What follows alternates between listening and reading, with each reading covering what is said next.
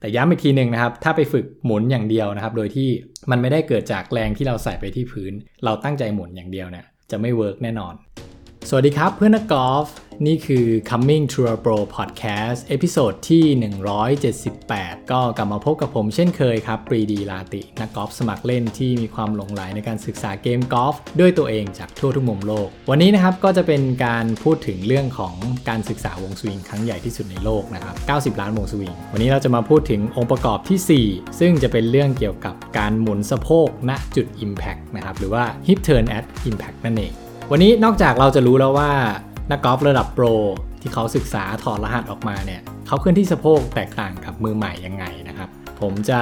อธิบายเล่าเพิ่มเติมไปอีกนะครับว่าจริงๆแล้วแค่ hip turn หรือว่าการเปิดสะโพกณจุด impact เนี่ยความเข้าใจแค่นี้เนี่ยยังไม่เพียงพอนะครับยังมีอีกส่วนหนึ่งที่สำคัญมากๆซึ่งมันจะต้องทำงานผสมผสานกันแล้วจะทำให้การเคลื่อนที่ของสะโพกของเราเนี่ยทำงานได้ดีมากขึ้นแล้วก็เพื่อนๆเองสามารถเอาไปตรวจเช็คแล้วก็เอาไปปรับใช้กับเกมกอล์ฟกับสวิงของตัวเองได้เลยนะครับเรามาเริ่มจากการศึกษาก่อนเลยแล้วกันนะครับทาง Swing True หรือว่า Golf Tech เนี่ยเขาถอดรหัสออกมาเขาบอกว่านักกอล์ฟระดับโปรนะครับจะสามารถเคลื่อนสะโพกเนี่ยได้มากกว่านักกอล์ฟมือใหม่ถึง2เท่านะครับนักกอล์ฟระดับโปรเนี่ยเปิดสะโพกได้อยู่ที่36องศานะครับส่วนนักกอล์ฟไฮแฮนดิแคปเปอร์หรือมือใหม่เปิดสะโพกอยู่ที่ 19.5 องศาณ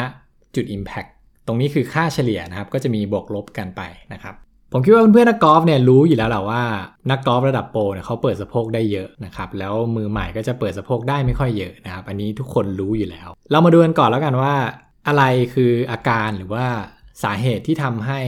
นักกอล์ฟมือใหม่เนี่ยเปิดสะโพกได้ไม่ค่อยดีนะครับเขาบอกว่าอาการเนี่ยมักจะเกิดกับคนที่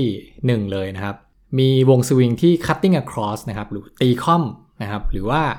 ตีสไลด์นะครับลูกบอลสไลด์พุ่งซ้ายแล้วออกขวาสไลด์เยอะๆนะครับหรือว่ามีอาการที่เรียกว่าเป็นฮิปสตอร์หรือว่าสะโพกมันติดนะครับมันติดขัดมันเทิร์นได้ไม่หมดนะครับอาการฮิปสตอร์พวกนี้เนี่ยก็ล้วนแต่เป็นอาการที่ทำให้นักกอล์ฟมือใหม่เนี่ยไม่สามารถเคลื่อนสะโพกได้ดีมากนักนะครับอีกอาการหนึ่งนะครับก็จะเป็นเรื่องของการที่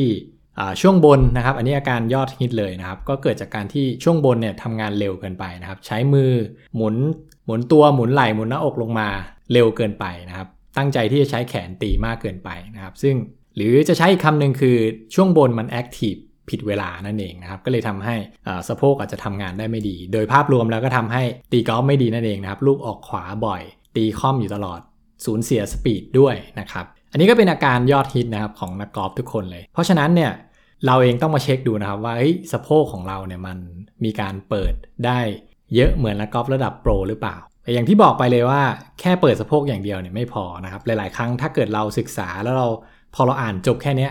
แล้วเราไปฝึกเปิดสะโพกอย่างเดียวนะครับนักกอล์ฟส่วนใหญ่จะพยายามหมุนเปิดสะโพกนะครับซึ่งการที่พยายามหมุนแล้วเปิดสะโพกอย่างเดียวโดยที่ขาดความเข้าใจอย่างอื่นเนี่ยมันก็จะทำให้การแก้ปัญหานั้นเนี่ยไม่หายไปสิ่งที่ผมอยากจะเสริมนะครับถ้าเกิดใครที่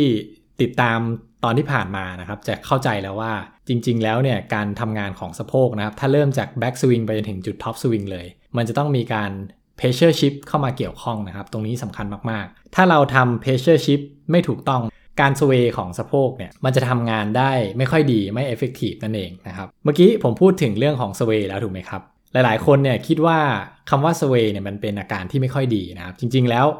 ฮิปสเวย์เนี่ยคือส่วนสำคัญมากๆเหมือนกันที่จะทำให้วงสวิงเราดีลองไปสังเกตนักกอล์ฟระดับโปรดูได้เลยนะครับเขาจะมีการสเวย์จริงๆสเวย์ไปทางขวาด้วยสเวย์ไปทางซ้ายด้วยแต่ย้ำอีกนิดนึงนะครับจริงๆการสเวย์เนี่ยมันต้องเกิดจาก pressure shift นะครับเกิดจากการใส่แรงลงไปที่พื้นถ้าเราใส่แรงลงไปที่พื้นได้ถูกต้องเนี่ยฮิปสเวย์มันจะอาการของฮิปสเวย์ของเราเนี่ยมันจะถูกต้องแล้วก็สอดคล้องกันพูดให้เห็นภาพง่ายๆนะครับการที่เราเปิดสะโพกอย่างเดียวเนี่ยผมบอกเลยว่าไม่พอนะครับการที่เราจะเปิดสะโพกได้เนี่ยมันต้องผสมผสานกับการทำ pressure shift ที่เรากระทำกับพื้นแล้วมันจะทำให้เกิด movement ของสะโพกขึ้นมานะครับตรงนี้แหละเป็นจุดหนึ่งที่นักกอล์ฟหลายๆคนอาจจะไม่เข้าใจซึ่งผมแนะนำนะครับให้ลองกลับไปฟังตอนที่ผ่านมานะเป็นเรื่องของ pressure shift ลองไปฝึกจุดนั้นดูแล้วก็เอาเรื่องของการเปิดสะโพกเนี่ยมาเปรียบเทียบกันด้วยนะครับถ้าเราเอา2อย่างนี้ hip sway แล้วก็ hip turn เนี่ยมาผสมผสานกันได้เนี่ยมันจะทำให้การเคลื่อนที่ของเราเนี่ยมันดีมากขึ้นแล้วก็จะแก้อาการ cutting across ก็จะทำให้สปีดของเราเนี่ยมันสูงมากขึ้นด้วยนะครับจริงๆแล้ว เรื่องที่ผมพูดมาทั้งหมดในเรื่อง pressure shift การเทิร์นของฮิปมีการเทิร์นมีการสเวย์นะครับทั้งหมดเนี่ยมันคือเรื่องของการสร้างทอร์กนะครับถ้าใครที่ศึกษาแบบดร.คอนนะครับหรือฟังตอนเก่าๆที่ผมเล่ามาจะเห็นภาพเลยว่าจริงๆแล้วถ้าเราเข้าใจเรื่องการสร้างทอร์กเข้าใจเรื่อง pressure shift นะครับมันจะลิงก์กันหมดเลยนะพวกเรื่อง hip turn hip sway อะไรพวกเนี้ยก็จะทำให้สปีดของเรามันเพิ่มขึ้นมาอย่างแน่นอนแต่วันนี้นะครับเราจะเน้นแค่เรื่อง hip turn ก่อนนะครับว่าการทำ hip turn เนี่ยทำยังไงนะครับในบทความเนี่ยเขาบอกว่าถ้าเราอยากจะทำ hip turn ให้ได้ดีเหมือนโปรเนี่ย feeling your belt buckle facing more toward the target and both knee pointed at the target a split second later นะครับณช่วง impact เนี่ยหัวเข็มขัดของเรานะครับมีการเทิร์นหรือว่าหมุนไปทางเป้าหมายอันนี้คือความรู้สึกที่เราจะต้องรู้สึกกับมันนะครับแล้วหลังจากนั้นเนี่ยเข่าของเรานะครับทั้งสองข้างเนี่ยมันจะต้องมีการแบบหมุนเทิร์นตามไป split second หรือว่าเหมือนกับว่า belt buckle เนี่ยหมุนไปก่อนนะครับแล้วก็ knee ของเราเนี่ยตามมาอีกนิดหนึ่งนะครับตรงเนี้ยจะเป็นสิ่งที่ในบทความนี้เขาแนะนำว่าถ้าเกิดเราทำแบบนี้หรือว่าให้ความรู้สึกแบบนี้ได้เนี่ยตรงเนี้ยมันจะทำให้สะโพกของเราเนี่ยเปิดได้มากขึ้นแต่ย้ำอีกทีนึงนะครับถ้าไปฝึกหมุนอย่างเดียวนะครับโดยที่มันไม่ได้เกิดจากแรงที่เราใส่ไปที่พื้นเราตั้งใจหมุนอย่างเดียวเนี่ยจะไม่เวิร์กแน่นอนก็หวังว่าตอนนี้นะครับจะทำให้เพื่อนๆเห็นภาพได้มากขึ้นนะครับว่านักกอล์ฟระดับโปรเขา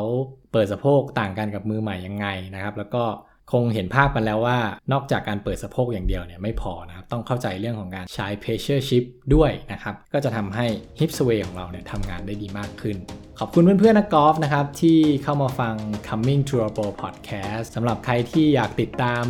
คอนเทนต์แบบนี้นะครับเป็นแนว Hybrid Theory สามารถติดตามได้ที่ YouTube นะครับฝากกดไลค์กด subscribe ให้ด้วยแล้วกันถ้าเกิดใครที่ชื่นชอบฟังแบบเสียงอย่างเดียวนะครับสามารถไปฟังได้ที่ pdgolf.podbean.com หรือว่าจะ search Coming to a Pro นะครับได้ที่ช่องทาง Apple Podcast Podbean Spotify นะครับลองไป search แล้วฝากกด subscribe ฟังกันด้วยนะครับเป็นสามารถฟังได้ใน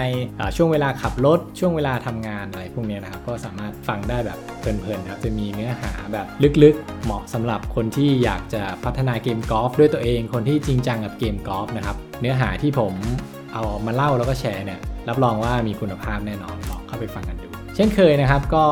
ฝากแอปพลิเคชันของคนไทยนะครับเป็น innovation ที่ชื่อว่า Dogfight ไว้ด้วยนะครับเป็นแอปพลิเคชันที่จะทำให้เพื่อนๆเก็บคะแนนนะครับแล้วก็นับแต้มกับเพื่อนๆมีรูปแบบการนับแต้มที่ครบวงจรทุกรูปแบบเท่าที่นักกอล์ฟไทยเล่นกันนะครับผมเองโหลดมาใช้ในทุกครั้งเลยในการออกรอบนะขอบคุณเพื่อนๆนักกอล์ฟนะครับที่เข้ามาฟัง Coming to a Pro Podcast แล้วเราพบกันใหม่ในเอพิโซดหน้าสวัสดีครับ